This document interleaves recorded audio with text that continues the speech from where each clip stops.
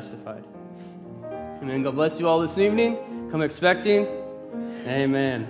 Let's just sing the song. This came into my mind just in the back study there. I thought we should sing it tonight. Amen. I was sitting alone and wondering about what I'm supposed to do. I can't deny the times I made mistakes and I really knew. But I know that deep within my soul I'm sorry for I do. So I just cry and say, forgive me, Lord, forgive me, Lord, forgive me.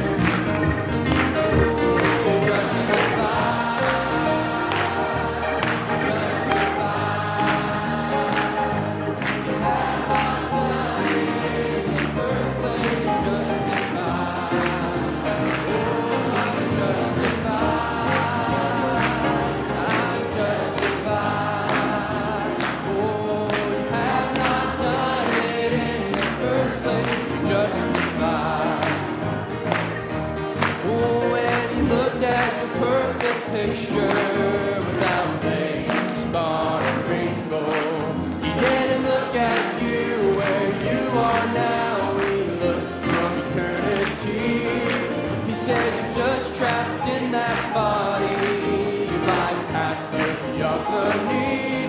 You had not done it in the first place. You're justified. Oh, I'm justified. Oh, justified. Have not done it in the first place. Justified. Oh, I'm justified. Oh, I'm justified. Oh, you have not done it in the first place. Justified. I'm justified. Oh, justified. I'm justified.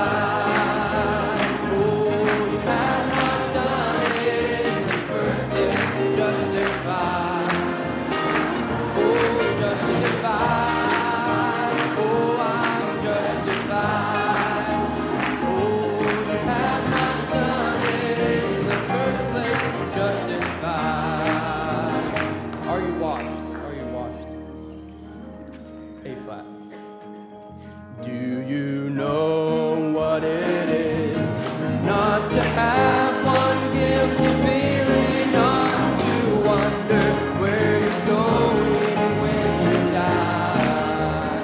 Oh, not the end of the past, not afraid of what tomorrow holds in store, and you know the reason why. Yes, that's just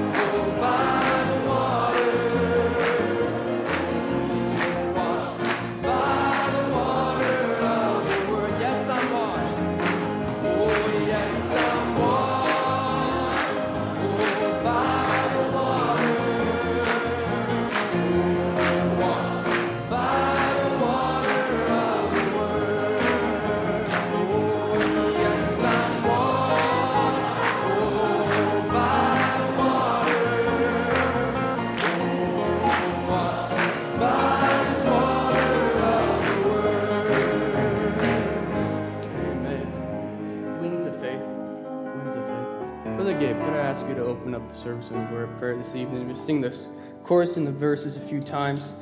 We have just one prayer request for our brother Paul Neighbor. He's just had surgery and he's asking for a total recovery and speedy recovery. Amen. And just many needs amongst us, different ones with cancer, and we just want to keep those up before the Lord. Amen. Let's just sing this a few times. There are two roads, oh, you may take, oh, one by side and one by faith.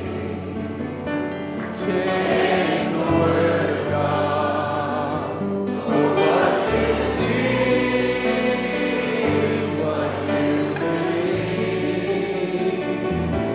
is what will be. Set your wings to the wings of faith. You can fly in a higher place. Do not struggle with by grace. Set your wings. Watch the eagle. Watch the eagle in the sky. He does not struggle. He does not strive. Oh, for the power that makes him rise is already in the sky. Set your wings to the wind of faith. You can fly in a higher place. Do not struggle, it's by grace. Set your wings. Sing it one more time. Set your wings. Oh, set your wings to the wind of faith. You can fly in a higher place. Do not struggle, it's by grace. Set your wings to the wind of faith. Let's bow our heads. Lord Jesus, that's our desire, O God. Lord Jesus, to set our wings, O God, to the winds of faith, O Father. Lord, that we can rise, O God, above the elements of this world, O Father, and to step into a place, O Father, of faith, O God, where each heart is joined together, O God, and we're interceding on the behalf of our precious loved ones, O God, our brothers and our sisters in Christ Jesus, O God, not just in this assembly, O God, but around the world, O Father. Lord, there's very much needs in the body, O Father. We think of the different ones, O Father, in India, O God. We think of Brother Deepak, O God, as he's laboring there, O Father. And we think of his precious wife, O Father, who's battling cancer, Lord Jesus. We pray, O God, that the winds of faith, O Father, would rise up, O Father, amongst us, O Father. And, O God, that this demon of cancer that's afflicting so many, O Father, would be vanquished, O Father. Lord God, we think of the different ones that are suffering, O Father. Names, O God, that might not be remembered, O God, right now, O Father, but you know them, O Father. Lord Jesus, you know each one, O Father. We pray that you'd go to them, O God, and raise them up out of their bed of affliction, O Father. And, O God, that your power, O God, would be revealed, O God, within their lives, O Father, and would drive out, O God, this demon, O Father, that is trying to snuff out their life, O Father. O God, for we believe in a God that is stronger, O God, than any demon power of hell, O God. We believe in a God, oh Father, that's stronger than any sickness, oh Father. Anything that is trying to come against the bride of Jesus Christ, it will not prevail, oh Father. For we serve a God that is mighty. We serve a God that is powerful. We serve a God that when he speaks, it is done. It is finished. For you are the amen, oh God. You are the final answer, oh God. You have the final say, Lord Jesus. The devil may come in like a flood, and he might go around like a roaring lion, oh Father. But you are the Lion of the tribe of Judah, oh Father. And you will prevail, oh God, in all things, oh Father. We, oh God, think of Brother Todd, oh God, Brother Todd neighbor at this moment, oh Father. Would you go to him, oh Father? Would you give him a speedy recovery, oh Father? Would you, God, renew the cells that need to be renewed, oh Father? Lord God, would you raise them up for your glory, oh Father? Lord God, I think of now, oh God, as I've just heard my brother Ray, oh God, in the Caribbean, oh Father, is suffering at the moment, oh Father, with a sickness, oh Father. They think it might be cancer, oh God. Lord, I pray, oh God, that you drive it from him, oh God. And oh God, and even a greater need for his soul, oh God. Would you go to him, oh God, where he is, oh Father? And will you come by his way, oh Father? And may he see, oh God, that he's even at this moment, oh Father, when he may feel his weakest, that he look up to you and call upon your name, oh Father, for his salvation, oh Father. That's our desire, oh God, to see sinners weep their way to Calvary, oh Father, to find their place back in the fold, oh Father.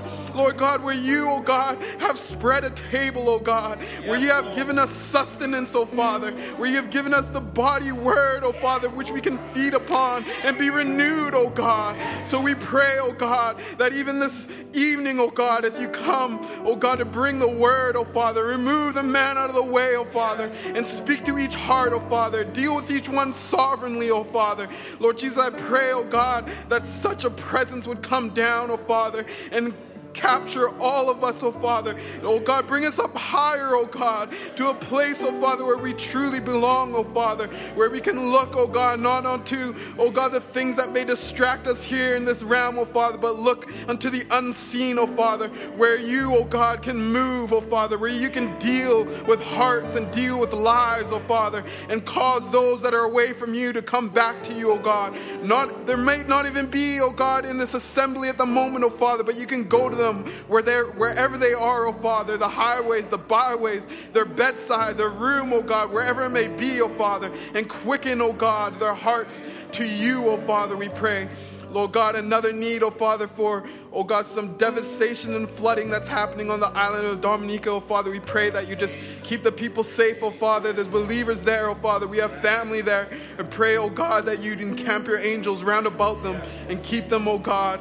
And we pray, oh God, that you be with the remainder of the service, oh Father. Speak to each heart, deal with each one, oh Father. May we do our part and pull on the word, oh Father. Lord, pray that you give the man of God strength, oh Father, that he may be able to, oh God, remove himself out of the way and let you, oh God, speak through him, oh Father, we pray. We ask all these things in the precious name of our Lord Jesus Christ. Amen.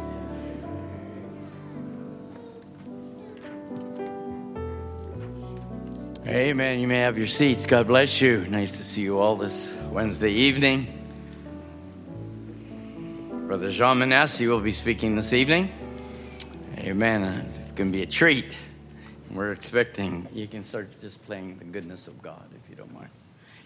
We've returned back from the Philippines, and I thought I'd say something, and thank you all for your prayers. And on Sunday, I didn't know which eyeball was turning left or right, so Michael says, "Are you sure you don't want to say something to the people?" I said, "I don't even know if I say the right words, whether they come out of my mouth." But I wanted to thank you all for your prayers, and we had a tremendous time. Went over there for a couple of reasons.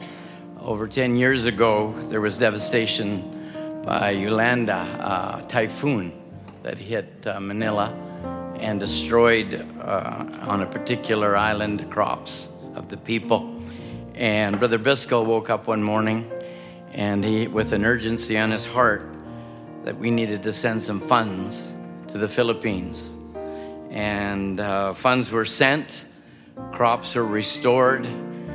The village and the different people within the community marveled because they have a whole Filipino government. They have the Catholic Church that's running the place as far as a religious system is concerned. And they were wondering, how on earth did these certain people get the funds to have their farms restored, and it was because of a burden and a vision of Brother Biscoe. And they wanted to show some appreciation, and we've never had the opportunity over the years to get to that island. And by the grace of God, there's a pastor by the name of Brother Bucky, and I'll be giving us a report, a little bit of a report next Wednesday. This weekend, I'll be down in Dallas, Texas with Brother David McGarry. It'll be my last trip for the year and get all that COVID commitments done. I'll be back home and back with people I love so dearly.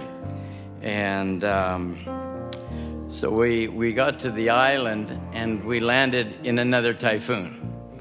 And I know we say the word typhoon and most of you think, well, is that a hurricane, typhoon, whatever? Well, it was big enough to destroy 63 bridges. So it was not one of those nice little, we weren't having a holiday, Brother Joe.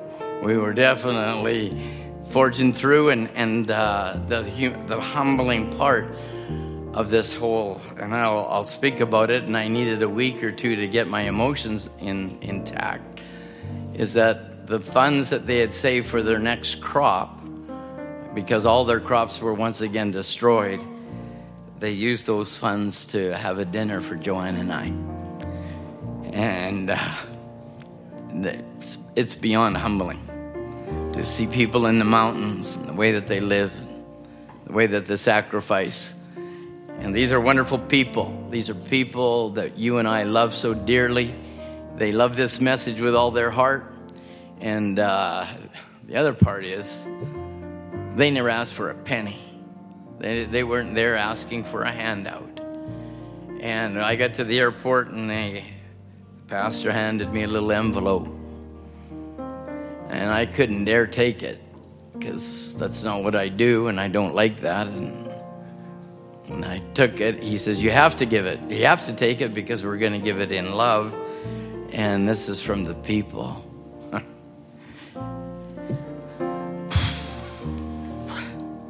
So I didn't want to open it. I opened it in my room. As we got ready to come home, 78 cents. That was my offering from people that sacrificed everything that had nothing. And I wanted to thank the Lord. We can be a part of a great group of people such as this. A brother that is a single brother who is 20 some odd years old when he started to work all by himself. He went door to door on a bicycle and has a group of over 100 and some odd people, built the pews himself, built the church himself. He's a brother that I love. His name's Brother Bucky. And Brother Vernon said, you're the first white man that's ever come to this island to preach to these people. And they love you for it. And Joanne spent as much time with the sisters as I did with the brothers. And it was a blessed time, and I want to thank you for allowing me to be a part of you, to go there. Thank God for a godly pastor has a vision. And that vision doesn't stop. It's continued for over 10 some odd years. And by the grace of God, we will continue going and supporting them. Brother Vernon Manahan wanted to pass along his love and greetings. We had a 25-year anniversary. Actually, it was 27 years, but we threw COVID away. And we had 25 years of blessed time and services with them. And I'll go through that. And when Brother Leon Garland comes back to church and you see him at the back door, will you shake his hand for me? He wouldn't let me carry my backpack. He wouldn't let me do anything. He watched over Joanne and I like a soldier, a trooper. He wasn't going to let anything happen to us. So please, for me, thank our precious brother Leon Garland. We were over there. We did a wedding also. His son's wedding. We Daniel Garland, and his wife Shekinah. Lord willing, they'll be moving here, so we'll add to the body. So we had quite a little time, and I'm happy to be home. We We do need to remember Brother Paul Neighbor. He had his knees operated on and going through a lot of pain, and I know what that is. And he's keeping me abreast, and we just want to keep our precious Brother Paul. He's getting up there in years, and it seems like maybe pain gets a little bit more overbearing. So please remember him. And we want to announce Brother Andrew Glover will be taking our youth camp in February, and he's agreed to come, and we're going to have another great time in the presence of God. Well, let's stand and have our precious Brother Jean come and minister to us, and let's just sing of the goodness of God. All you prayer brothers, it's all worth it all. It goes around the world. Your testimony and what we've been praying for has an effect. So let's just sing it to the glory of God and invite our Brother Jean. I love you, Lord.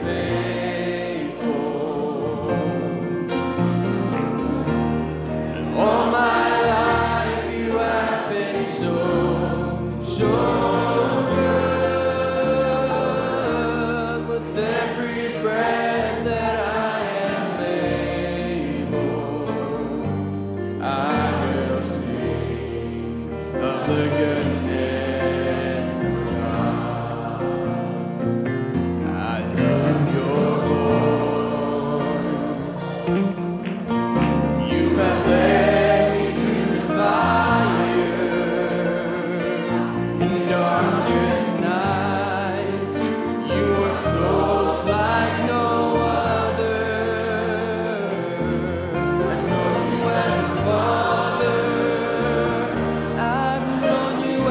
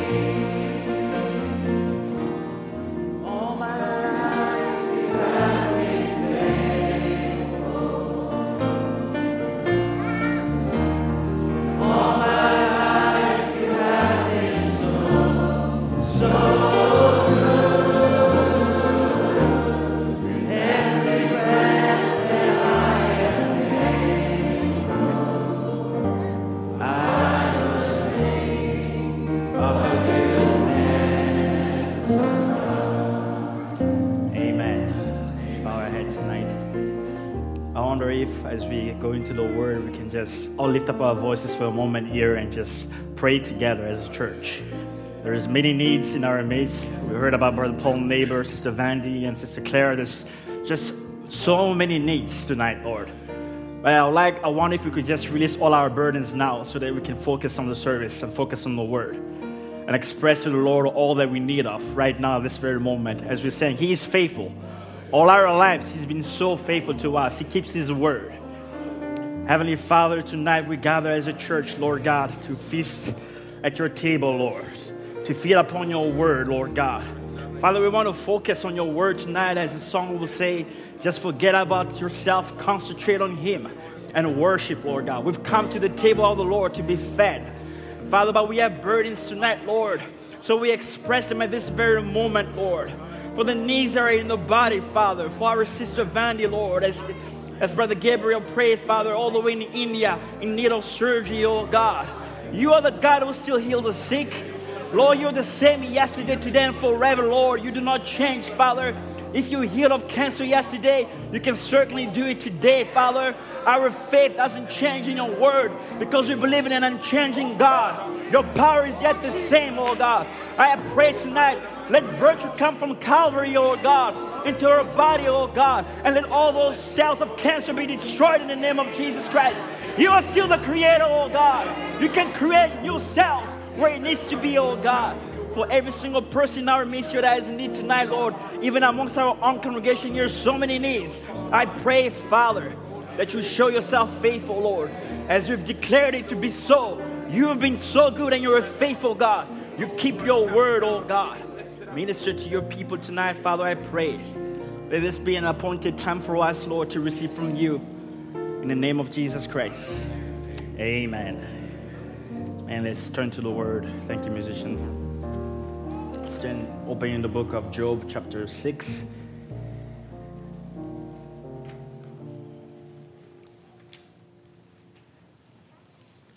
In the book of Job, chapter 6, verse 6.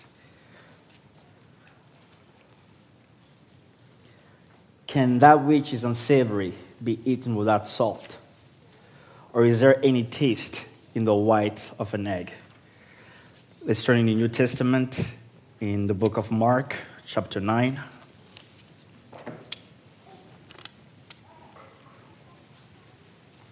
Mark chapter 9, we'll read in verse 49.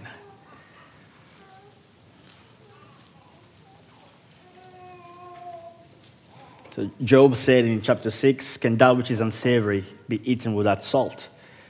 And here in Mark chapter 9, Jesus says in verse 49, for everyone shall be salted with fire, and every sacrifice shall be salted with salt.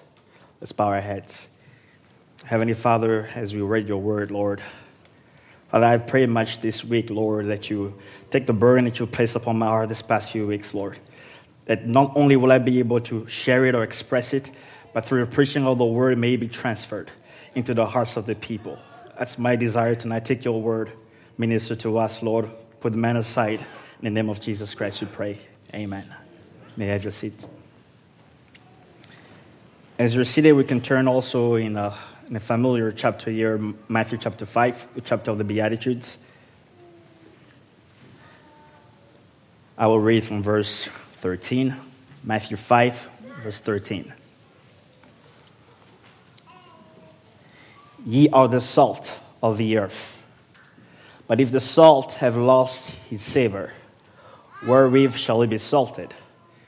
It is thenceforth good for nothing, but to be cast out and to be trodden under the foot of men.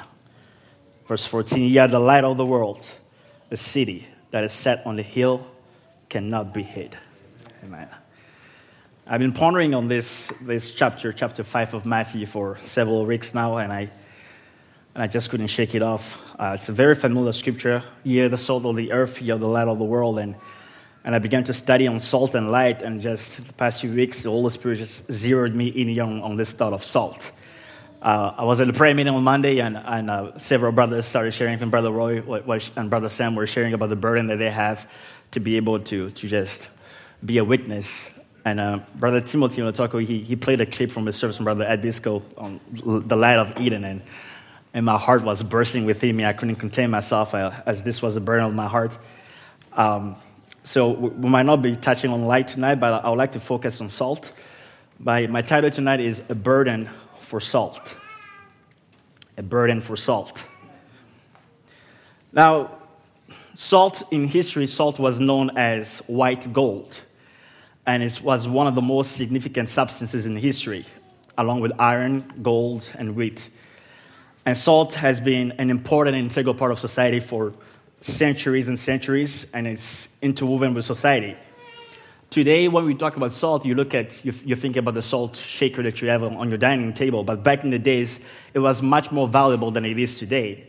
It was a very precious mineral. And even the word salad comes from the word salt. Because back in the early days, Romans will be salting, they'll put some salt on the leafy greens and vegetables. That's where the word salad comes from. And salt is also of crucial importance economically. That's why we have the expression, not worth his salt. It stems from the practice of the Greeks when they were trading slaves for salt. And special salt rations were given to early Roman soldiers, and they were known as salarium argentum, which means salt money. And that's where the word salary comes from. And it's also the origin of the word salvation. So salvation, salad, salary, all those words come from salt. In 2200 BC, there's a Chinese emperor, I'm not sure if I can pronounce the name right here, Xia Yu. He imposed one of the first known taxes. It was a salt tax.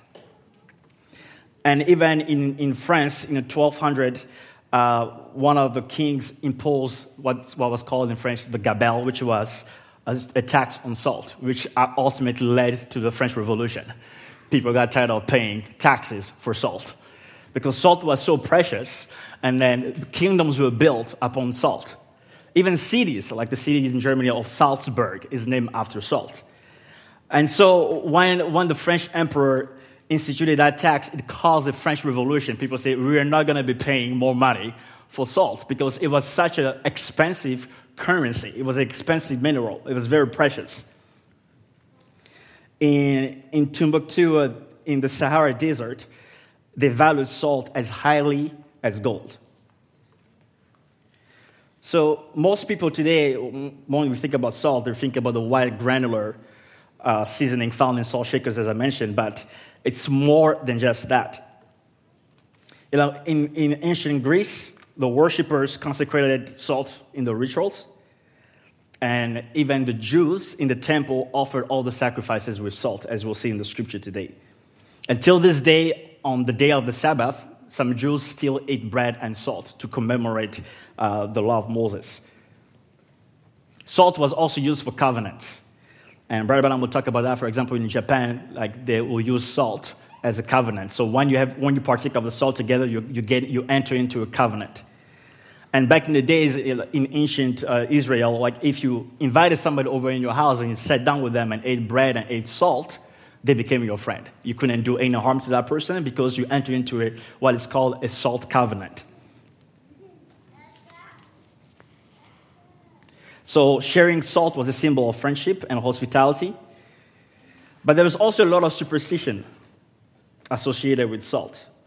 In Leonardo da Vinci's painting of the Last Supper, where Jesus is in the center with all the disciples around him, you can see on the table that Judas had just spilled salt. And back then, spilling salt was known as bad luck.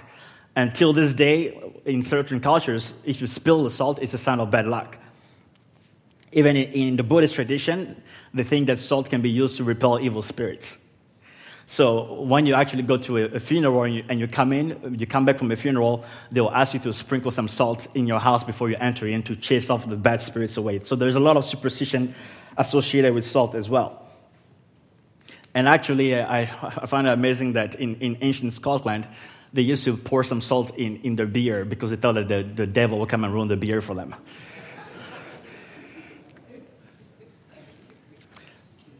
So Today, salt is used for a lot of things, for de-icing. It's used for flavor enhancement. It's used for food preservation. It's used for fertilization.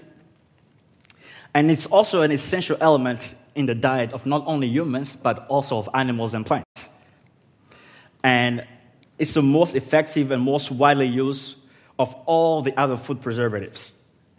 Today, there's more than 14,000 applications of salt. The human body contains approximately 40 teaspoons of salt in your human body, and it helps the body transmit nerve signals, and it enables your muscles to contract and relax, and it enables the heart to pump blood and digest nutrients and fight off infections. But every time we sweat or cry, we lose salt. So the health authorities, they actually recommend that an adult should have about 1,500 to 2,300 milligrams of salt per day, which corresponds to about small bags of potato chips or 2 California rolls, for those who love sushi. But meanwhile, if you were to eat of a meal consisting of a burger and fries, you would have consumed 3,400 milligrams of salt, which is far above your daily limit. I hear someone say, "Can you just preach? Don't ruin my food for me." But if you go about 10 days without salt, you begin to feel extremely tired, and you will lose strength. You won't even be able to eat. You will lose all taste in your taste buds, and your blood cells will begin to swell because there wouldn't be enough salt in your blood to regulate how much water your cells should intake. That will eventually lead to seizure, to coma, even to death. And plants and animals also need salt as part of the ecosystem. And if you remove all the salt from the ocean, well, you remove the oxygen from the earth, and there will be a sharp increase in carbon dioxide, and we will start experiencing extreme weather swings. And humans will experience all sorts of heart attacks, vomiting, heart failure, seizures, and ultimately death, just because there wasn't salt. That's how important salt is in society. That's how important salt was for the economies back in the days. That's how important salt is even in the function of our planet. And that's how important salt is even in the function of the human body. Salt is important. Now in the scriptures, salt was a symbol of death, as you see in Genesis chapter 19, as Lot's wife was turned into a pillar of salt. Jeremiah and David in the Psalms compare a desolate land to a salt land where nobody lives. And sometimes it was used to render a land infertile by spreading salt over the land so that nothing will grow in that land. You can see that in Judges chapter 9, verse 45. I'm just laying a foundation quickly here. And salt was also used for healing and for purification. And in 2 Kings chapter 2, verse 19 to 22, I'll read for you. It says, "And the men of the city said unto Elisha, Behold, I pray thee, the situation of this city is pleasant, as my Lord seeth, but the water is not, and the ground barren. And he said, Bring me a new cruse, and put salt therein. And they brought it to him, and he went forth unto the spring of the waters, and cast salt in there, and said, Thus saith the Lord, I have healed these waters, and there shall not be from thence any more death or barren land.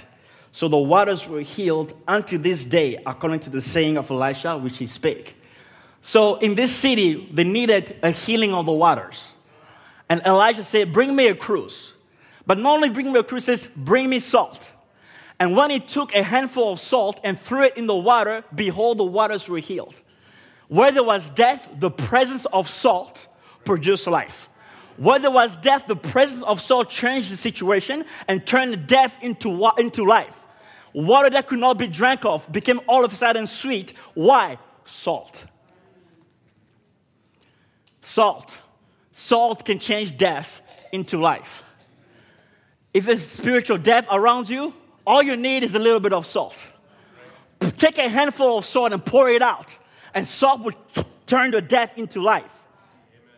Barham says, and of course, they were changing and they had to have a new fountain open up. And so you cannot put new wine into old bottles. It will burst them, I think today is a day where we need a change of water.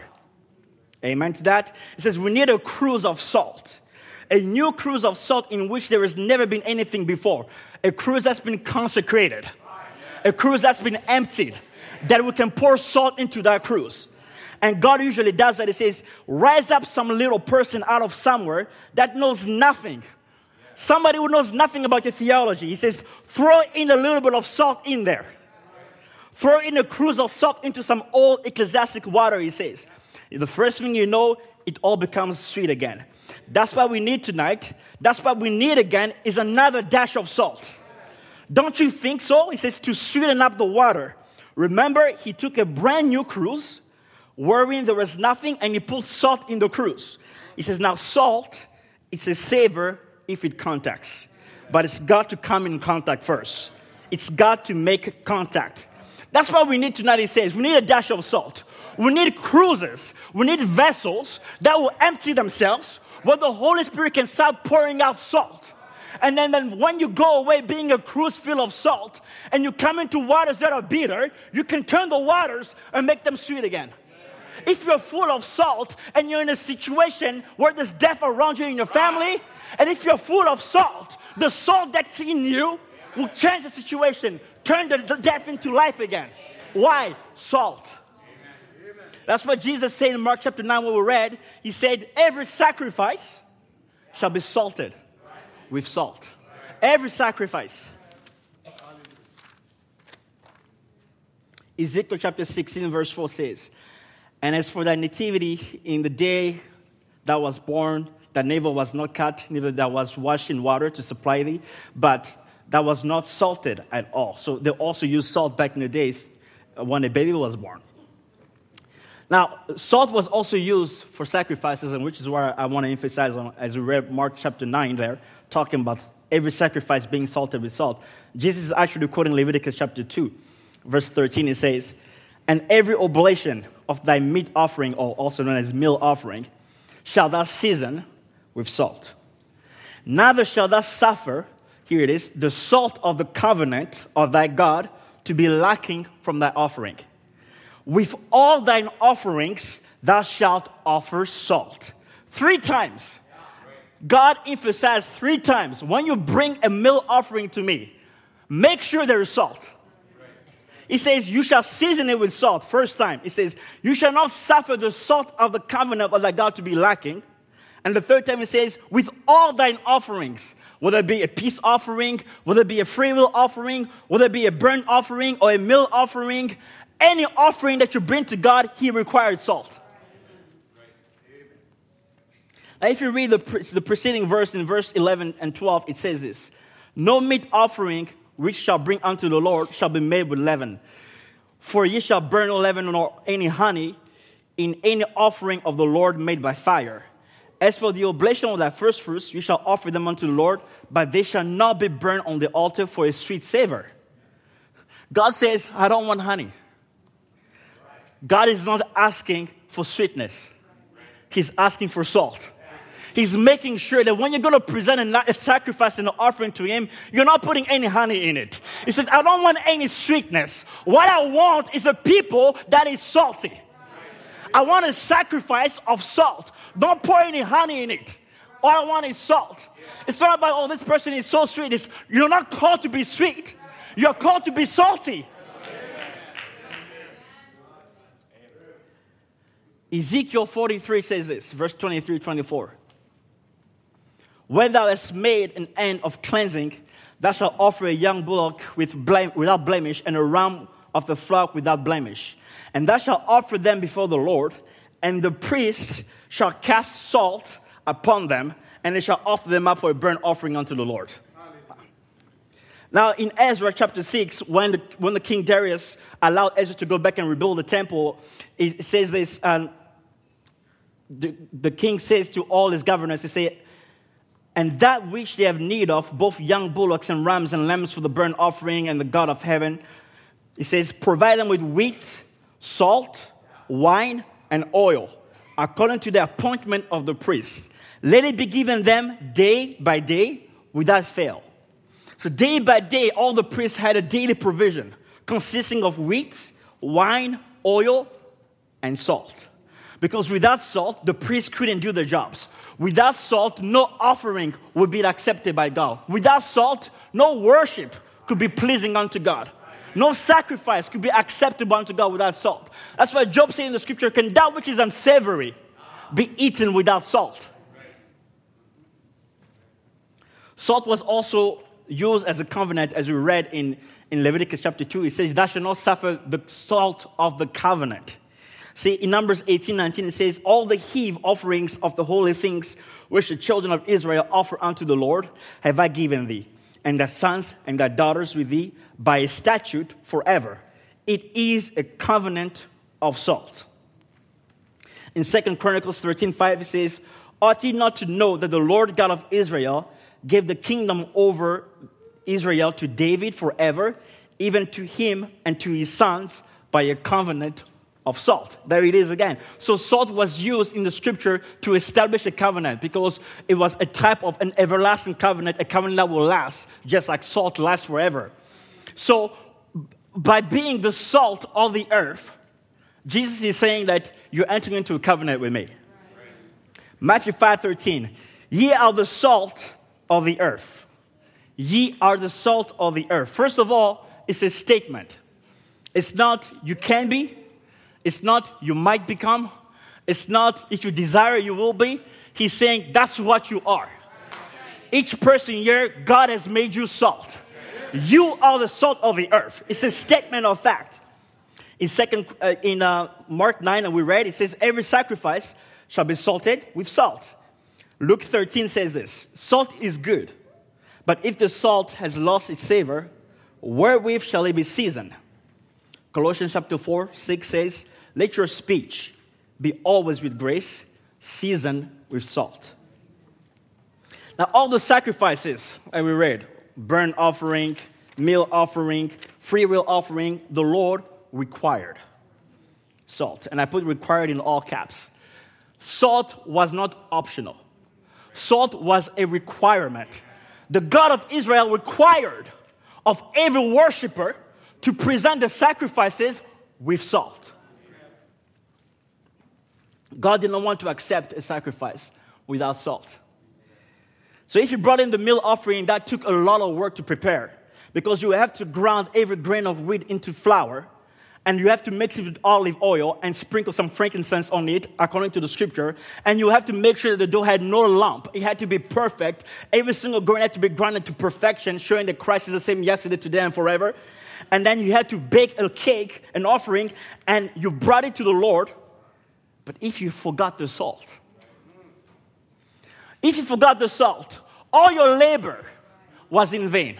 It doesn't matter how many hours you spend in the scorching sun collecting the wheat. It doesn't matter how many hours you spend pounding all the grains into flour. It doesn't matter how many hours or how many times you burn yourself trying to bake that cake.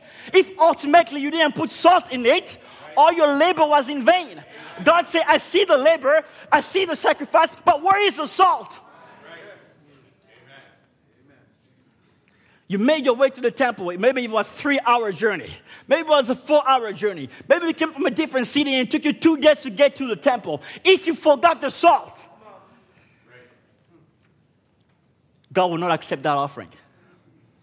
Because He requires salt. With every offering, He requires salt. Salt was used as a preservative because of lack of refrigeration. So if you spend all night fishing, and you're struggling to catch anything, and finally, after many hours and countless attempts and failures, you're able to catch something, and maybe your friends come and help you, and you pull your net with all your strength, and you have all the fish in the boat, and you go home, and then you realize you don't have salt. And there's nowhere to find salt anywhere near you. All your labor meant that all the fish that you caught will spoil. All of it will be corrupt. Corruption will set in, and everything that you did will be in vain because there isn't salt. So all the labor, every single offering represents a labor. And Paul talks about it, is that he says, I beseech you, therefore, brethren, in Romans chapter 12, by the mercies of God, that you present your bodies a living sacrifice. So your bodies are a living sacrifice. It's an offering to God. But if you present yourself to God as a reasonable service without salt, not acceptable. Because God requires salt. If you lift up your hands and worship, and you offer Him the worship and the praise and the sacrifice of your lips, if there isn't any salt, it's unacceptable. If you get on your knees and you pray for hours, if there isn't any salt, it's unacceptable. You can label all you want from the kingdom of God, but if you're lacking salt, it's in vain. I don't mean to be hard tonight, but I have a burden. And I pray that I'm able to deliver the burden tonight. Is that God requires salt. Not labor. He doesn't require all your labor in vain. He wants your labor, your sacrifices, to be sprinkled with salt.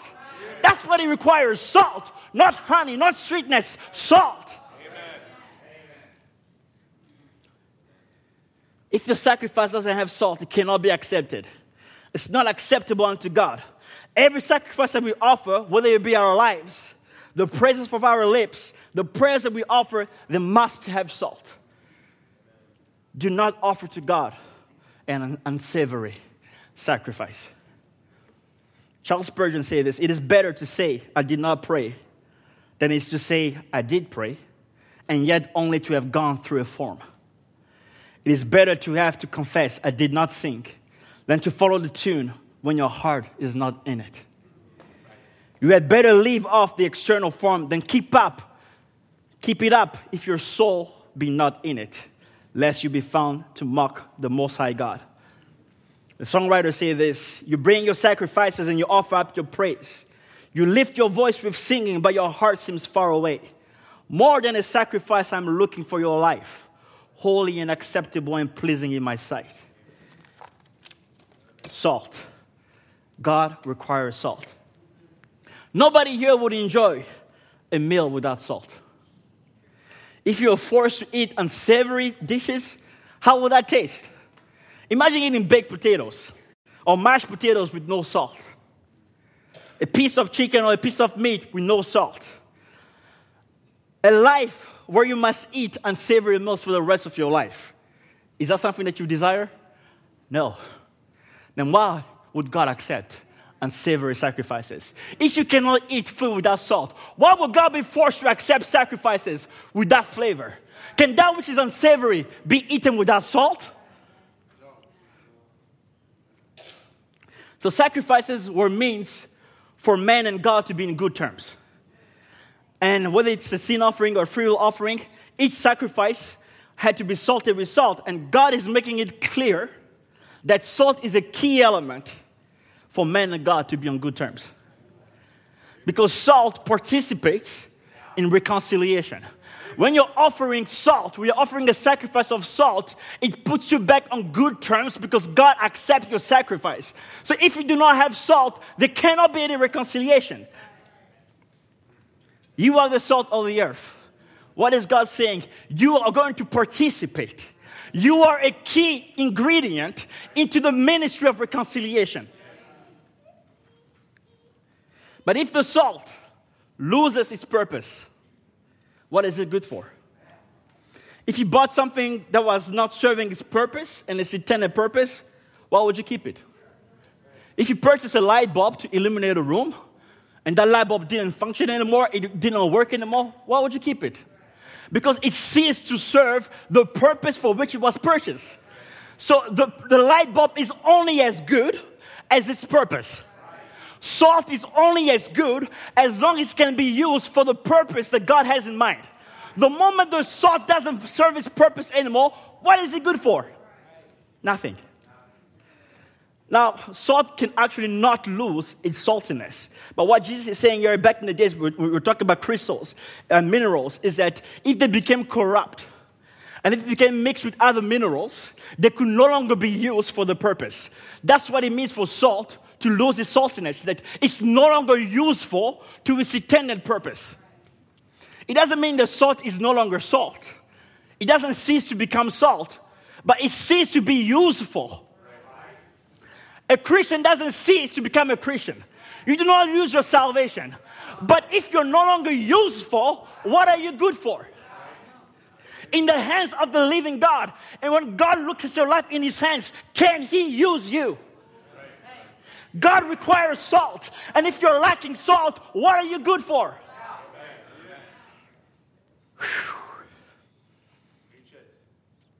Forgive me. I just have to preach it. Just as it's on my heart tonight. God is clear that he requires salt. You can still be a Christian. You not use your salvation, but you lose your purpose. And God can no longer use it. Brother Branham talks about his brother Howard. He says that he had a call of God in his life, but because of the choices he made, and because of his associations, God could not use him. Still a Christian, still saved, but no longer useful because the salt has lost its saltiness. It is our purpose and responsibility to make sure that we're always useful. At the moment's notice, when there's a need in the church and God needs a vessel he can use, he better be able to find somebody. But thank God, he always has a weakness. Thank God, God is never without a weakness. There's always going to be a cruise resort somewhere. No matter what the situation is, God is always going to have a man or a woman that he can use. I pray every day, and I pray this past week and say, Lord, don't never let me be in a situation where you need somebody and you're looking around and you can't find anybody. Don't never let me be in a room where God needs to move on the scene and he's looking for a vessel. He says, I can't use him. Why? Because John has lost his saltiness. What is it good for in this situation? Nothing.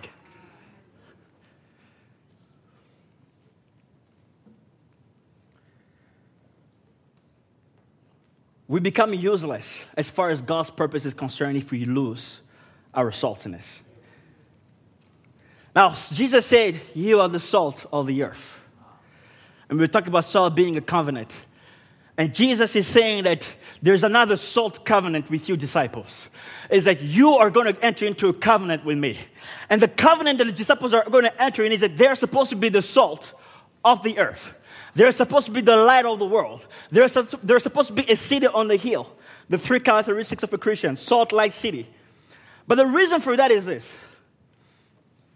He does nothing, that's Brother Branham, but what he does through man.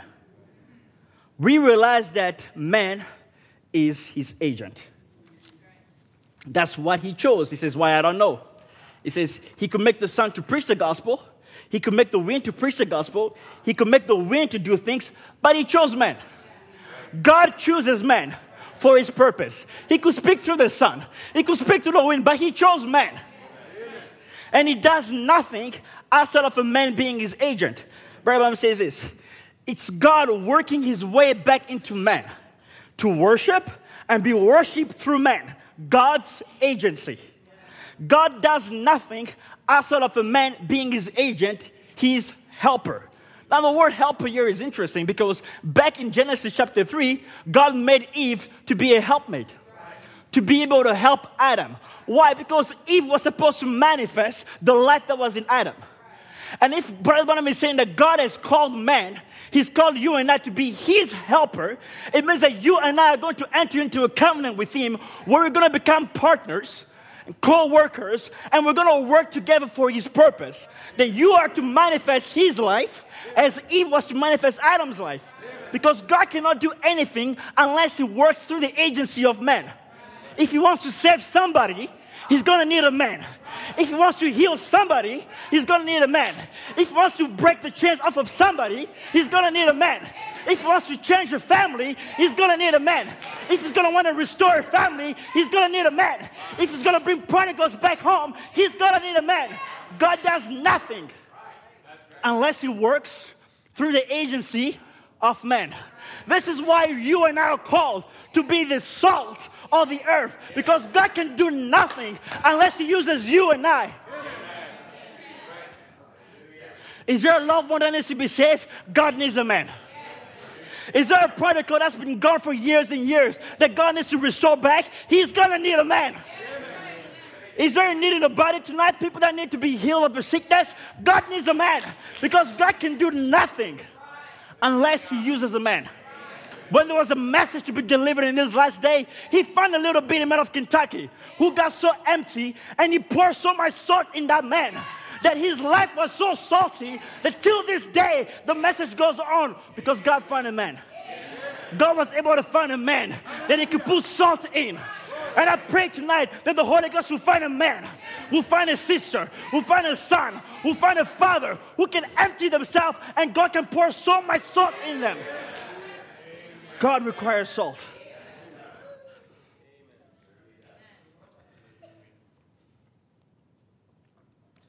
The thing is, if I do not the works of my Father, believe me not.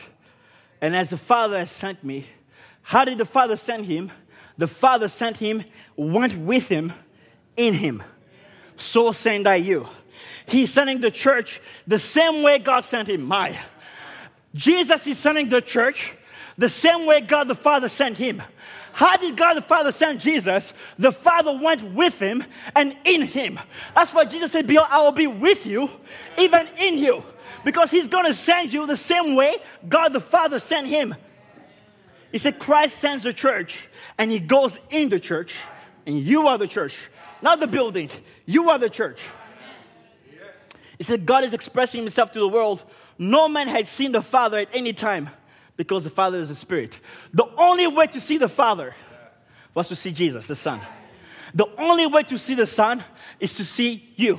Because you have to be the expression of the Son of God. The same way he was the expression of God the Father. God was in Christ reconciling the world with himself. And if the same Spirit of Christ is in you, he gives you a ministry of reconciliation. He makes you co-worker with him. Matthew 18:11. For the Son of Man is come to save that which was lost. What is Jesus saying? He's saying that I'm in partnership with my Father.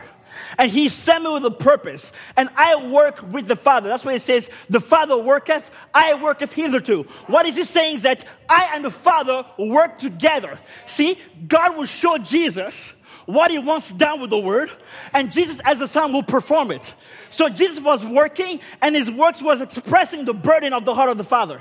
And now he's saying, I send you the same way God sent me, which means that when you know what he wants done with the word, when you can receive what his burden is, and you get to work because you are a co-worker. You are the branches. A vine cannot produce and cannot bear any fruits, can it? Christ cannot, Brother Ram says, God cannot produce any fruit for himself. He can't bear himself fruit. But he produces a life that goes into the branches, which is you, and then you bear the fruits. That I'm trying to show you that whatever God intends or desires to do, he cannot do it without you. You are his agent. So you are directly connected with everything Christ does.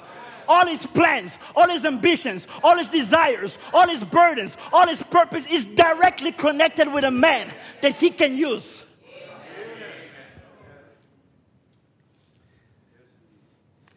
John chapter 6, and this is, Brother Murphy one year, last Wednesday says, and this is the Father's will.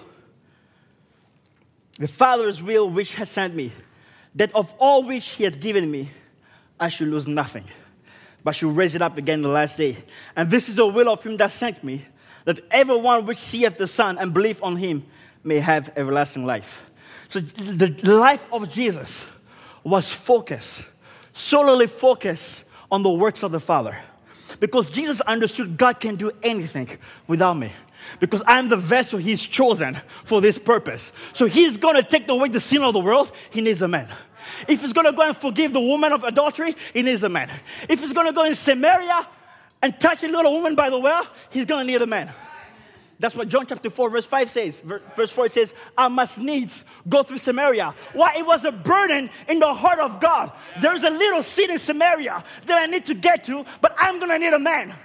And Jesus made sure that it was a purpose of his life to always be useful to the Father.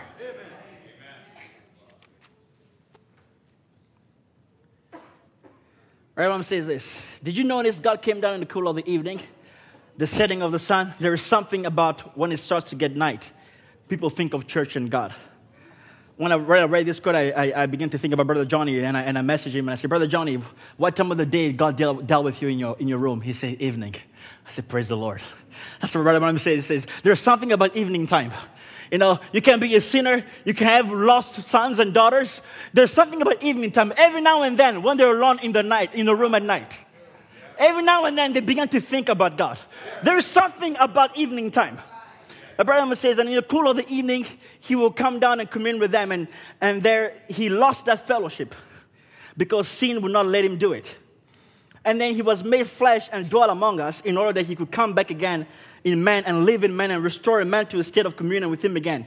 That's the purpose of the Holy Ghost. He says, it's the Father again, God the Father dwelling in you, working out his plans to finish his plan of redemption, working through you, making you a co-worker with him, giving you a place, giving you a part for your fallen lost brother and sister, giving you his spirit and his love to go hunt the lost as it did in the Garden of Eden. Adam, where are you? When Adam fell in the Garden of Eden, God came in the cool of the evening, that great pillar of fire looking for Adam. But in these days, not only there's one Adam that's fallen, there's many sons of Adam falling in sin.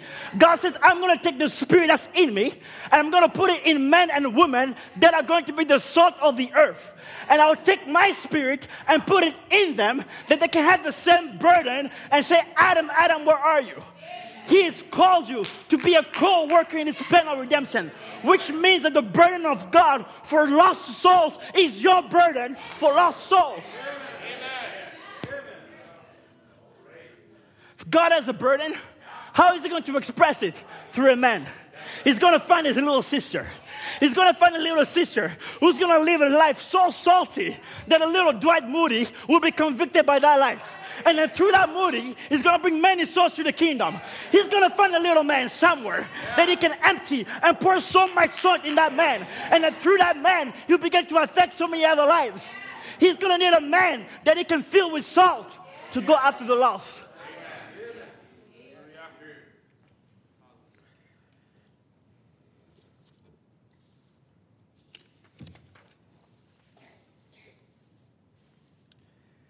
I love this quote. It says, we know that you only speak through human lips.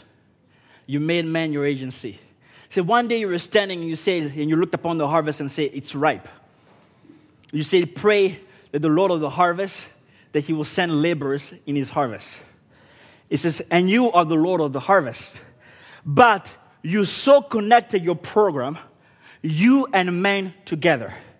You do nothing apart from that. He's saying when it comes to the harvest, when it comes to finding the last seed, God has so connected God and man in this program. In other words, that for the last seed to be found, it's going to take a man. It's going to take a man. It's going to take a brother. It's going to take a sister. It's going to take a son. It's going to take a daughter. Because God has connected you and him in his burden for souls.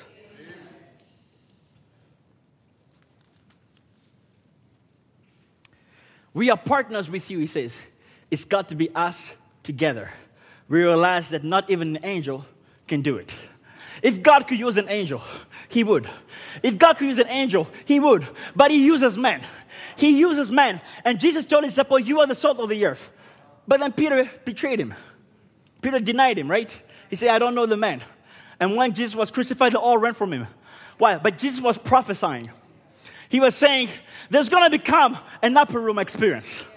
In Acts chapter 2, there's going to be an upper room experience. And I'm going to empty you. All of you guys will be empty cruises. And out of heaven, I'll bring a pillar of fire. And that pillar of fire is going to fill all of you with salt. And once they got salty, at the day of Pentecost, Peter could stand and preach the gospel. And 3,000 souls were convicted. Why? Because a man was filled with salt. Because his life was now salty. It was not the Peter that denied Jesus. It wasn't the coward man that he used to be. Now he was a man who was the salt of the earth. And then through a life so filled with salt, God could bring conviction.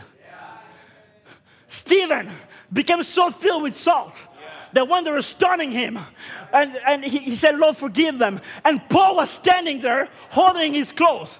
He wasn't convicted then, Brother Branham says. But that life so affected him That life so affected Paul, he couldn't get away from it till he eventually was converted. And he said, I'm not worried because I've persecuted the church of God. Why? Because a salty man called Stephen impacted his life. That's the power of salt. You are called to be the salt of the earth. Not necessarily to preach a sermon, but Brother says to live such a life, such a testimony, and let that affect other people. When you eat something that has no salt, and you put some salt in it, you know that somebody put salt in this food. You know now the difference between an unsavoring meat and with a meat with salt. You know the difference. You cannot fake the difference. You cannot impersonate salt. To live such a life that when you come in contact with a lost sinner, oh God, that's my burden, Lord. Don't let me preach a sermon. Don't let me just preach and quote and quote and quote. Brother Branham says it's a testimony without saying a word. Such a life for you parents, fathers and mothers. You have your children with you. May you live such a life. It's not going to be doctrine. It's not going to be singing songs. It's not going to be good morals. It's going to be the impact of salt. That's what's going to do it. If somebody's going to get thirsty, somebody needs to be salty.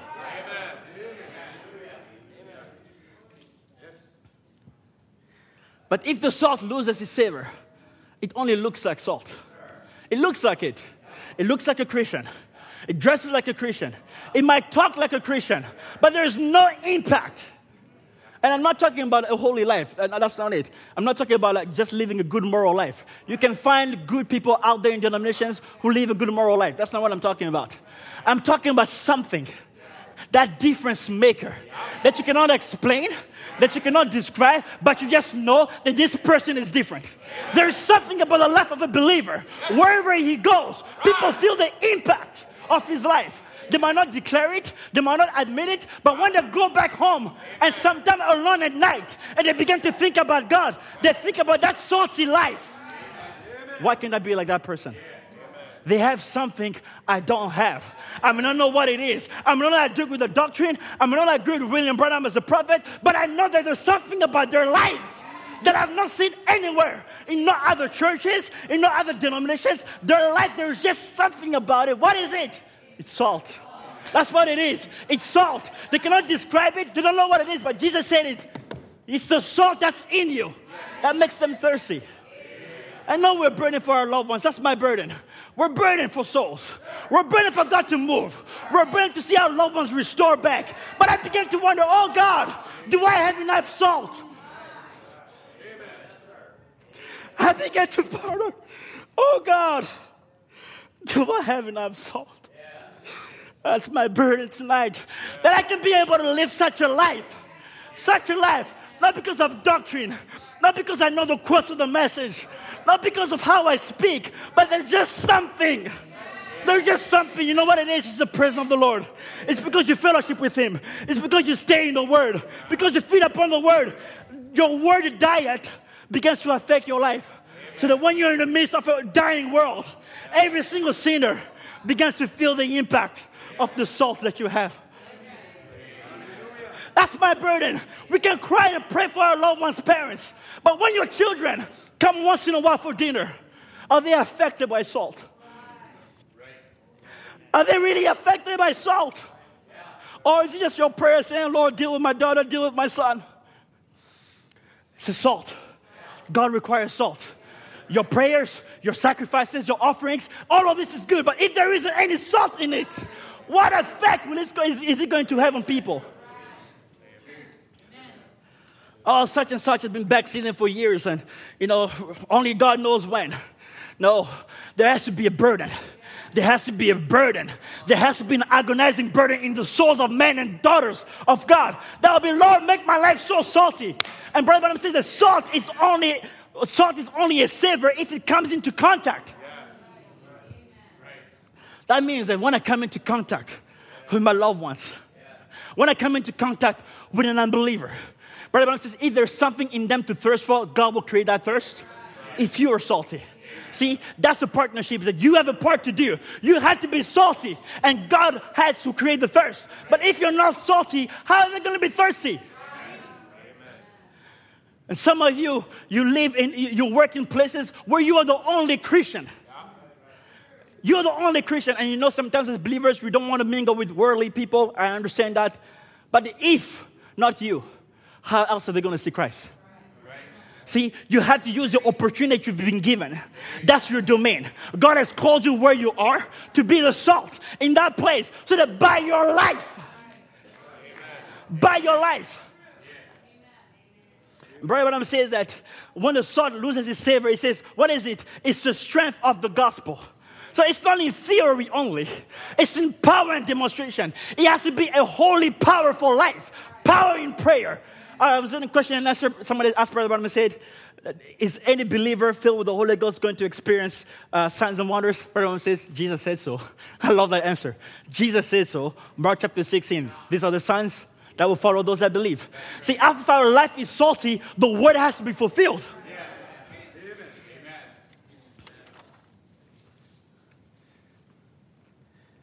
Now, the only way that the world will ever see Christ is when they see it in you. You see, that's the only way. You see, their conscience are numb to the sunsets, to the color of the birds, to the leaves, to the grass, to the flowers and the music and the message and so forth. He says, the conscience are numb to the message that we enjoy. But until we get to a place where we can display Christ. See, now remember, each one of you tonight, you are God's billboard. And the world will look at you to see where Christ is. See, our loved ones that are dying in sin, backsliding sons and daughters in our midst here, their conscience is numb. You can say, you need to get saved. You need to get saved. Or why aren't you going to get tired of living that life? Their conscience is numb. But it says, but when they can see a salty life, that goes beyond the conscience. That goes beyond the reasoning. When you begin to peel all the layers that they built forth, all the walls, and you begin to go beyond all the walls, in the depths of their soul, there is a desire for God. But that desire was going to be quickened by something real. Not something made up, not by an impersonation, not by doctrine, not by good teaching, but it's going to be a salty life that penetrates so deep. I don't know what it is about my mom and dad, but I know they are real Christians. Woo. God requires salt. Burden for salt. We need the fire of God's love in our hearts. We cannot get it warm by some historical doctrine. It's got to be the same Pentecostal fire. We've got to have the Holy Ghost now. That's burning in their hearts, the love. Since they would die one for another. They went forth with only one objective: win souls for Christ. One motive: love. Win souls for Christ. That was the burden of the disciples. That was the burden of the disciples. God, Christ, the burden of God was that the disciples will be co-workers with him. Not going about life doing their own thing, but intertwine. His burden becomes your burden. His desire becomes your desire. Think about this. I began to think about this, is that God's heart is so burdened for his children. Because after Eve fell in the Garden of Eden, and I will just go to paint you a picture, there came news, you're going to be a father again. Because he already had a son, Adam. It's like, now Adam is about to be a father. And since God doesn't have grandchildren, so Abel was not going to be a grandchild, but Abel was going to be a child, correct? So Abel was going to be God's child, and God heard the news he was going to be a father. Buried me. And he comes down to find out that that child that will be born will be deformed. Now, Brother Johnny, you know what that's like. Brother Daniel, who's streaming, you know what it's like. When you go see the doctor and they tell you your son, your child is going to be deformed. You know what the burden that puts on the father? You know the burden that puts on the mother? That your child will be born with a deformity. It might not live more than 1 month. And now God is hearing the news that every single son that's going to be born from there on will be born deformed in sin. And that puts a burden on the heart of a father that I'm going to have children and all of them will be deformed. And now the only way to save them is to put his life in them. So what he does, he finds you and he put his life in you. He says, now you go. Because I have other children that I need to save from sin. The same God that saved you and I put the Holy Ghost in you, He wants you to have the same burden for other ones. God still has deformed children out there. Think of the burden of a heart of a father who has deformed children. And then we're busy with our own cares. God forbid. Then we're busy with our own needs. I was thinking on Sunday, and as I've been thinking this past few weeks, it's just dawned upon my heart. Sometimes we pray, we worship, and the Holy Spirit comes down in the service like He did on Sunday, like He does every service in a special way. And He comes because He knows you have a need. And then He comes to somebody, perhaps Calista, and He says, here I am, Calista, what's your need? What's your need? And no doubt you say, Lord, this is my burden, these are my needs.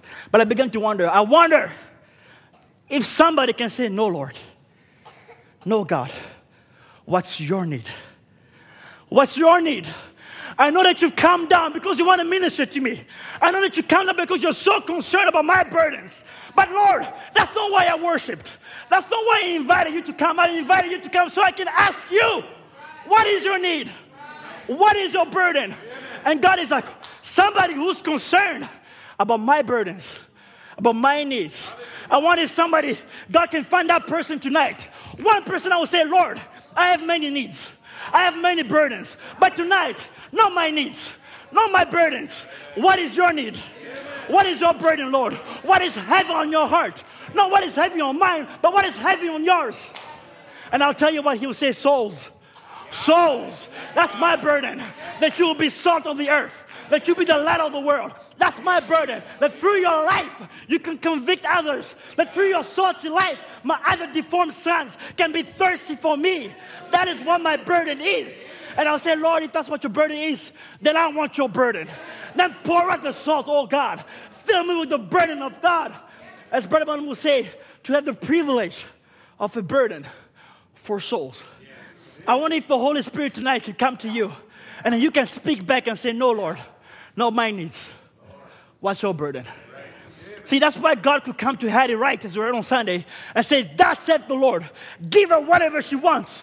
Because He knew that the heart of Hattie Wright and his heart were beating in unison. And you know, she was only going to ask what was in his heart. See, she could have asked the healing of her sister. But Mom says, your poor, ask for $1 million. Those will be her needs. Those will be her needs. If I could get more money, if my sister can get healed, those will be her needs. But God knew that in her, she had the ability to ask for His needs. And what God wanted at that very hour, souls. The heart of the Father has always been souls. That's why He requires salt, because His burden is for souls. I wonder, EBA, if the Holy Spirit could go to you now and say, EBA, what is your need right now? No doubt you say, Lord, let me see again. And that will be appropriate. But I wonder if tonight you can say, Lord, my need is your burden for souls. And that begins the need. That begins to be the need and the pulsation of every heart in every single pew. When every single person in Cover the Bible way desires only one thing, souls. That your burden is His burden.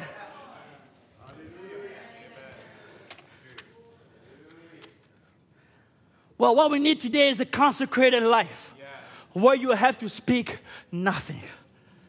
I'm convicted by this quote because what we need is a consecrated life where you have to speak nothing. God speaks in your place and He proves what you are. It's not about son, you need to get saved. All the things are good. It's not about daughter, you need to get right with God. All the things are good, but it's a consecrated life. I believe in the Wash Revival, right? Where they prayed and every single person that partook of the food at the table began to weep because they got convicted by the presence of God. Conviction at dinner. I began to pray. Perhaps somebody tonight can get so salty. Perhaps a mother can get so salty that when you invite your wayward loved one at home for dinner, that after the first bite of that meal, they will become so affected by your consecrated salty life that you wouldn't have to say a word, but God will speak for you. And before you know, it's like, I can't do this life anymore. Lead me to that Jesus Christ to serve. Why? Because of a salty life that came in contact with a sinner. That's what it means to be the salt of the earth. That's what it means to have such a salty life, to be burdened for souls. Brother Branham talks about that sister whose husband wasn't a Christian. And he was in a bar drinking with his friends. And they were talking about Christians. He says, I don't believe there's no such thing as Christians anymore. He said, oh, wait a minute. My wife is a real Christian, right? He's like, you know what? I'll tell you what. Why don't we go home? We're going to act real drunk. And I will show you what she's made of. They're like, okay. They went home and started acting really drunk and talking really loud and breaking stuff and throwing things left, right, center. And they say, fix me up a meal. Come on. You know I'm hungry. Fix me up something to eat. Well, what he doesn't know, he's about to come in contact with salt. That's what's about to happen, salt. Right? She goes in the kitchen. She fixes up some eggs and comes back. He takes the eggs, throws them on the wall. You know I don't like my eggs that way. He said, oh, I'm sorry, honey. Let me fix them up the way you like them. Say, oh, what do you mean? You know exactly what you're doing. I don't like my eggs. I was like, it's okay, honey. It's okay. Let me fix them up the way you like. I began to wonder, Lord, if that were me, if that were you, right? If your wife came back home and acted in a way that she's not supposed to act, is there enough salt in you? If your husband came back home acting in a way he's not supposed to act or say something that he wasn't supposed to say, is there enough salt in you? If that woman was you in that story, would the outcome be the same? If that woman was you, brother, would the outcome be the same? Would you be able to stand the test in front of 5 unbelievers and live such a salty life? She didn't know she was being tested. She didn't know. So it wasn't make-believe or pretense. She wasn't pretending. She was living out a salty life. Before you know it, they all knelt down. She led all of them to the Lord because they came in contact with salt. You cannot deny it. Once you come into contact with salt, it changes the chemistry of the meat. It preserves the life in it. Why? Salt. A salty life. A consecrated life. A life filled with power. A life filled with grace. A life filled with convicting power. Where you can walk by somebody, you don't even have to say a word. They know there's something different. There's something different about you. And I'm not talking about outside. I'm talking about at home. That's what I'm talking about. Oh, there's a quote that says, if a man is a saint abroad and the devil at home, God considers him for what he is at home. Right? So when I'm talking about a salty life, I'm not talking about the workplace. That's fine. I'm not talking about university. That's great. I'm talking about at home. When the people as close to you, the closest people to you, your wife, your husband, your children, can see you live a salty life on a day-to-day basis, then it begins to affect them. I'll share something with you. Bright, I'm sorry to put you on the spot. But I've been here for 10 years now. And I cannot recall once that I left Brother Tom's presence. And I speak before God, I'm honest. That I left his presence without wanting more of God. I don't think I've ever told you that, Brother Tom. But your life so affects me every time. I can spend 10 minutes with that man. When I go home, I say, I need more of God. He doesn't have to say anything, but there's something about a life that convicts me every time. It's not that I live in sin, but it's I want more because of the Son of God who is so salty. I wonder if that's your testimony tonight. That there is something about you amongst other message believers, amongst backsliders. It doesn't matter. But they're like, I want what that person has. Or do you take the luxury to be very much human because you're amongst believers? You're like, I don't have to be special because they're all Christians. But if I'm in the world, I have to act different. At home, amongst believers too, that you live such a close life to Christ, that even those who have the Holy Ghost will want a closer consecration with Christ because of salt on display. Salt on display, a life that is so salty. That's the burden of the Holy Spirit. He's burdened for salt. He wants to find a Clover the Bible with tonight.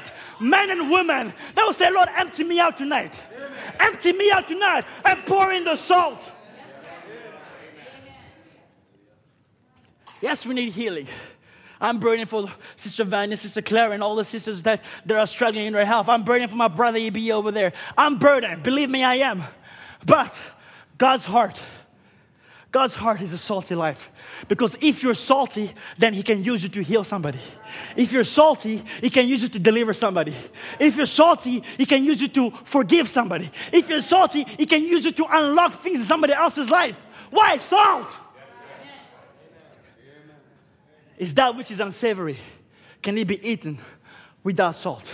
God doesn't want offerings and sacrifices lacking salt. Thou shalt not suffer the salt of the covenant of the Lord to be lacking in your sacrifices. I'm going to close. I was listening to a song yesterday, and I messaged Brother Darren about that song. It's They Come from the East and West. There's a verse that smote me.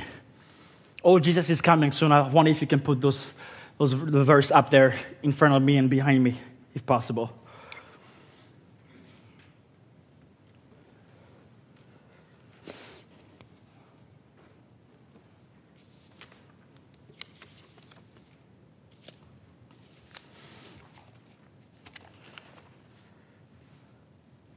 Can you say behind me?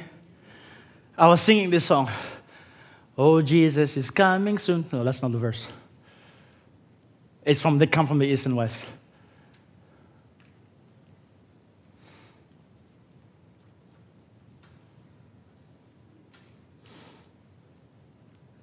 I don't think you have that verse. Okay, there's a verse that says, oh, Jesus is coming soon. Our troubles would then be o'er. What if our Lord, this moment should come for those who are free from sin, right? It says, and will your heart be filled with joy, or sorrows and great despair? When our Lord in glory comes, we'll meet Him up in the air. And I began to sing that song, and I began to ask myself, that's a very good question. If our Lord, should this moment come for those who are free from sin? We are saved, the blood covers us, we're free from sin. But I began to think, would my heart be filled with joy? Or would there be a great despair knowing that my loved one is not going to make it? Is the coming of the Lord going to be a subject of joy? Or is it going to bring me great despair knowing that if you come this very moment, my son is not going to make it? If you come this very moment, my daughter is not going to make it. If you come this very moment, my child is not going to make it. Will it bring me joy or despair knowing that if he was to come this moment, they wouldn't make it? And I began to ask myself, then why linger? Why not work? Why not be burdened? Why not weep?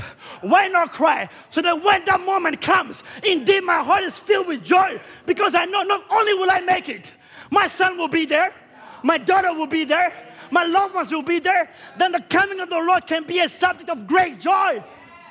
That's how it's going to be. I don't believe that the Lord is going to come and somebody's going to be worried. My son, no, worry now. Pray now. Weep now. Be salty now. So that they can be there. And then when He comes in glory, you and your loved ones, you can meet Him up in the air. Amen. That's the burden on my heart tonight, is that our lives can be so salty. So salty. The salt of the earth. To bring conviction to our loved ones. The burden on the heart of God, the will of the Father, is that He will lose not one. Not one. Not one. When you're burdened with the cares of life, you want a better paying job, it's a good need to have. You want to make decisions between two different job offers, those are great needs. You wonder if you should move to another country, that's fine. But God, all along, He's burdening souls. His souls. That's why I say, can we just put all our burdens aside? Pray for all your burdens, put it aside, because at the end of the service tonight, not a single person is going to be thinking about their own needs. Because tonight, each one of us, we're going to say, Lord, your needs. Your burden. And I'm going to empty myself tonight. I'm going to reconsecrate myself tonight. I'm going to empty myself to be an empty cruise that you can pour in the salt. And if I've lost my saltiness, let this be tonight another upper room experience where God can pour us so much salt till every member in every pew will be so salty. And you might not even know the impact of your life. All you need to worry about is to have enough salt. Somebody might never come to you and say, your life affected me. But in glory, that's when you find out all the lives that have been touched by a salty life. Musicians, why don't you come? Let's stand.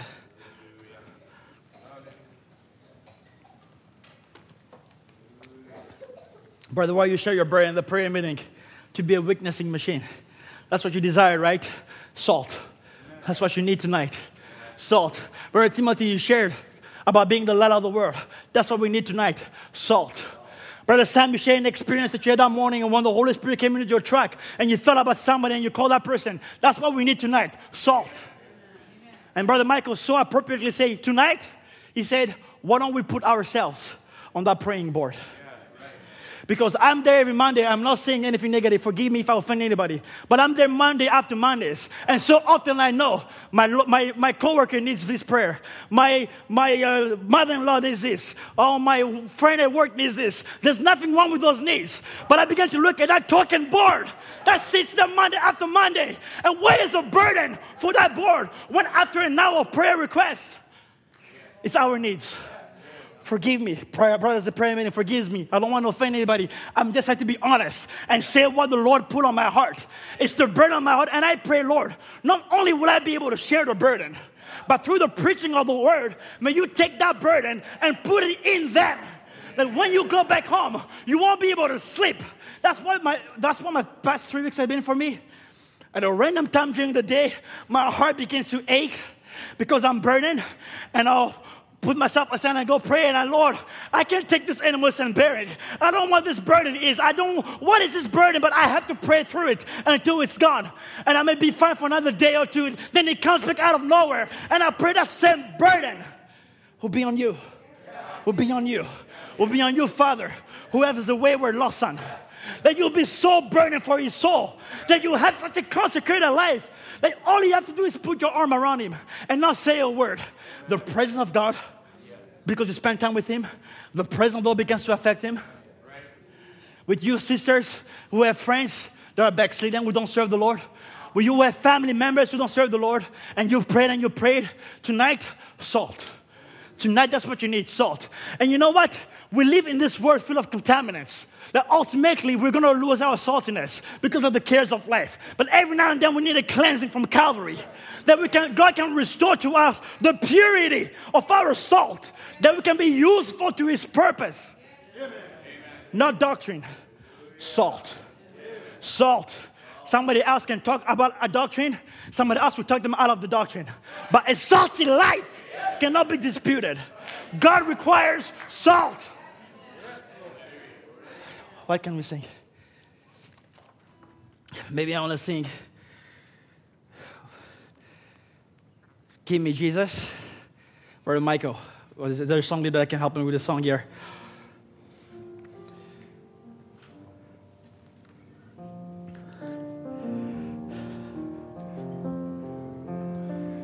Let's bow our heads and begin to ponder on the word that we heard tonight. It might not be your expected Wednesday night service, but it's a burden of the word of the Lord that has to be delivered. God requires salt. Every sacrifice of praise, every lived out life, salt. God says, I don't want any unsavory sacrifice. Salt. If you're lacking salt tonight, let it be a night of replenishment. My desire tonight is that we'll end this night in a prayer of consecration. That you will make the pew where you're sitting your altar. And if you want to come to the front, that's also fine. It's up to you. I'm not going to ask anybody to do anything you don't want to do. But the altar is available. The pew is available. And every single soul and every member of Clover the Bible is going to empty himself. And God is going to pour so much salt, that those loved ones that we're praying for, that our prayers will be mingled with the impact of our salty lives, and they can be convicted and surrendered to Christ because of salt. Let it be a night of reconsecration and say, Lord, forgive me if I'm not salty. Forgive me. God bless you, Brother Sam. Forgive me if I failed to be salty somewhere. Forgive me, Lord, Lord, I used to be such a witness. But where is the burden for souls tonight, Lord? Lord, I pray, pour in the salt. Lord, in my friend group, I'm the Christian in my friend group, and I have so many friends, and they're not being affected by my life. Am I lacking salt? If I'm lacking salt tonight, Lord, pour the salt. Lord, my son and my daughter, they come home for dinner every week. Is my life salty enough to affect them? Perhaps I go fishing with them. I go hunting with them. Perhaps I go shopping with them. Is my life salty enough that when they leave my presence, they know they came in contact with a real Christian, not an impersonation? Or is there no difference at all? They come and they go, no effect. They come and they go, no effect. Are they coming in contact with salt? That's my desire. I'll be at the altar tonight. I want to be there because I need more salt in my life. I need more salt in my life. Not because I preach the word. Anybody can preach the word, I guess, if God has called them to do so. But if I can have a life that is so salty that I don't have to preach a sermon, I don't have to read a quote, I just have to be me. And then God does the speaking because of salt. Salt. That's what He requires tonight. Salt. It doesn't require honey. He doesn't require sweetness. He requires salt.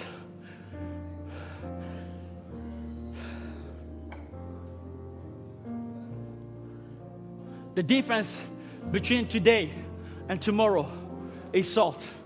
Salt can make a huge difference in our lives. Put a little bit of salt in some unsavory food, it makes a difference. Put a little bit of salt in water, it sweetens the water. Put a little bit of salt somewhere, it makes a difference.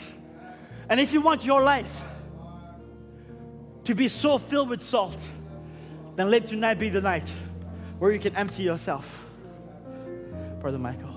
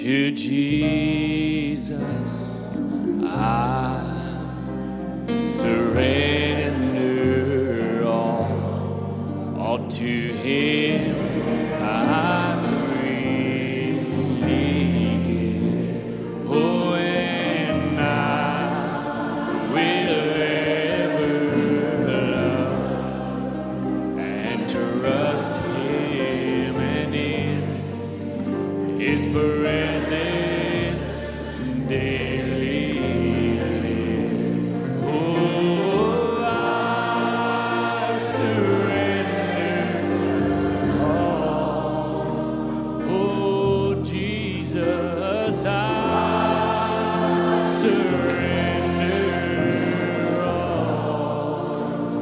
Oh, and all to Thee, my blessed Savior, I surrender all. Oh, and all to Jesus I surrender, and lay at His feet I bow, where worldly pleasure all forsaken. Oh, take me, Jesus, oh, just take me now. Oh, I surrender all.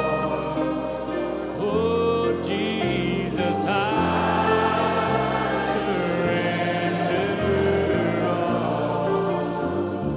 Oh, and all to Thee, my blessed Savior, I surrender all.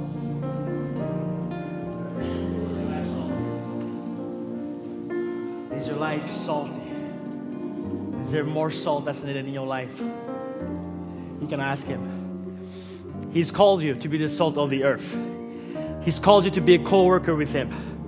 That Christ cannot do anything unless He finds a man, unless He finds a woman that He can use. But if the salt loses its saltiness, what is it good for? I trust that tonight you can empty yourselves. I trust that tonight each person here can go back home reconsecrated. That your lives can be so different. This is not a service to say that you're living in sin, far beyond it. This is a service to say we need more salt. We need more salt in our lives. Because it's a salty life, only a salty life that can speak better than your words. It can speak better than your doctrine. It can speak, it's a greater witness. It's a lived out life. A life of power, a life filled with burdens for souls. I don't know where to go from here. I don't know if we should sing one more song or if we should close. Maybe we can sing one more time. We can sing the song, Give Me Jesus, and then we can pray and close.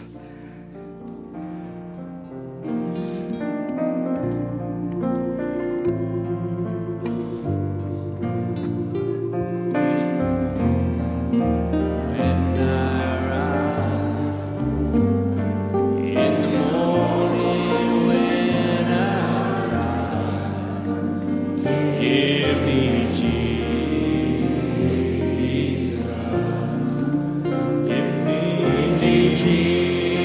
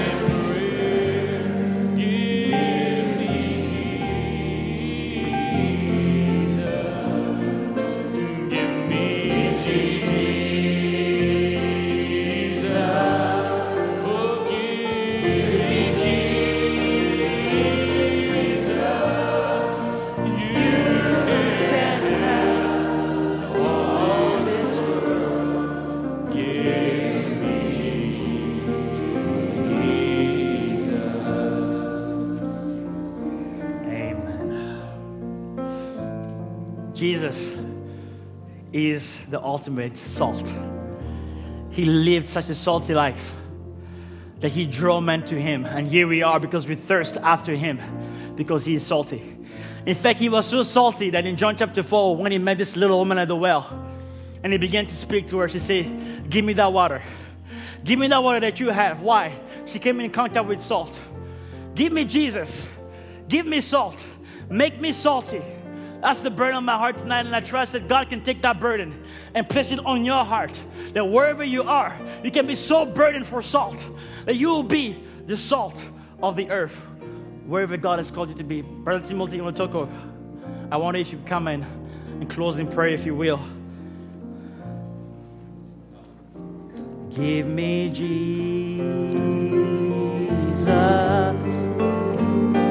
Give me Jesus.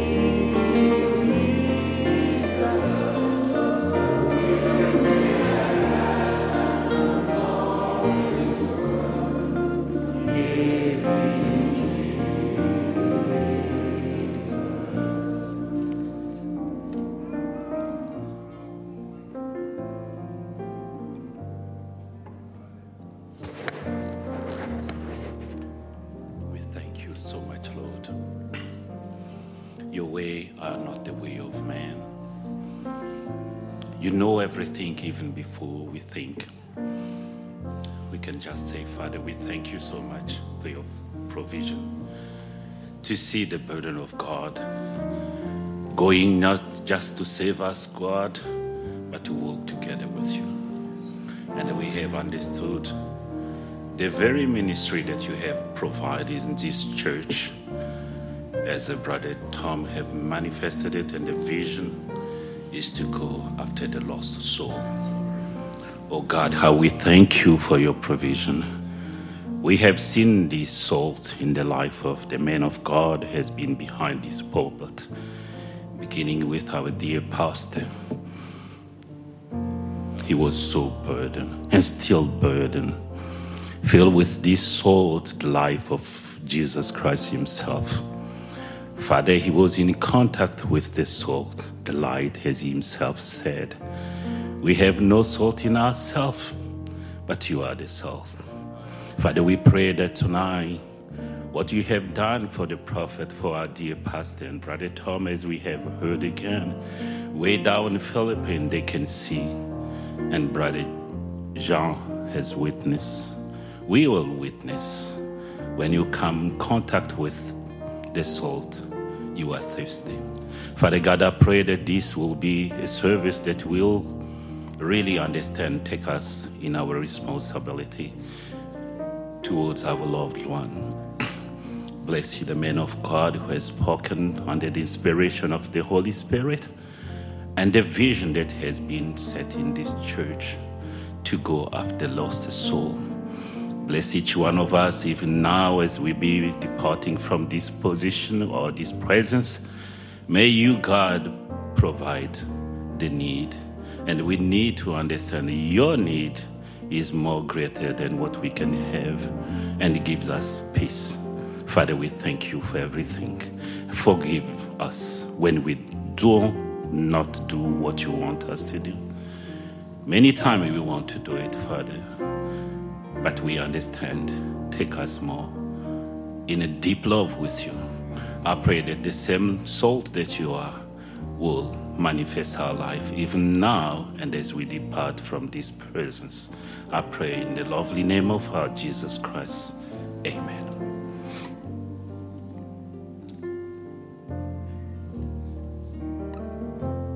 Bless you. You're dismissed tonight.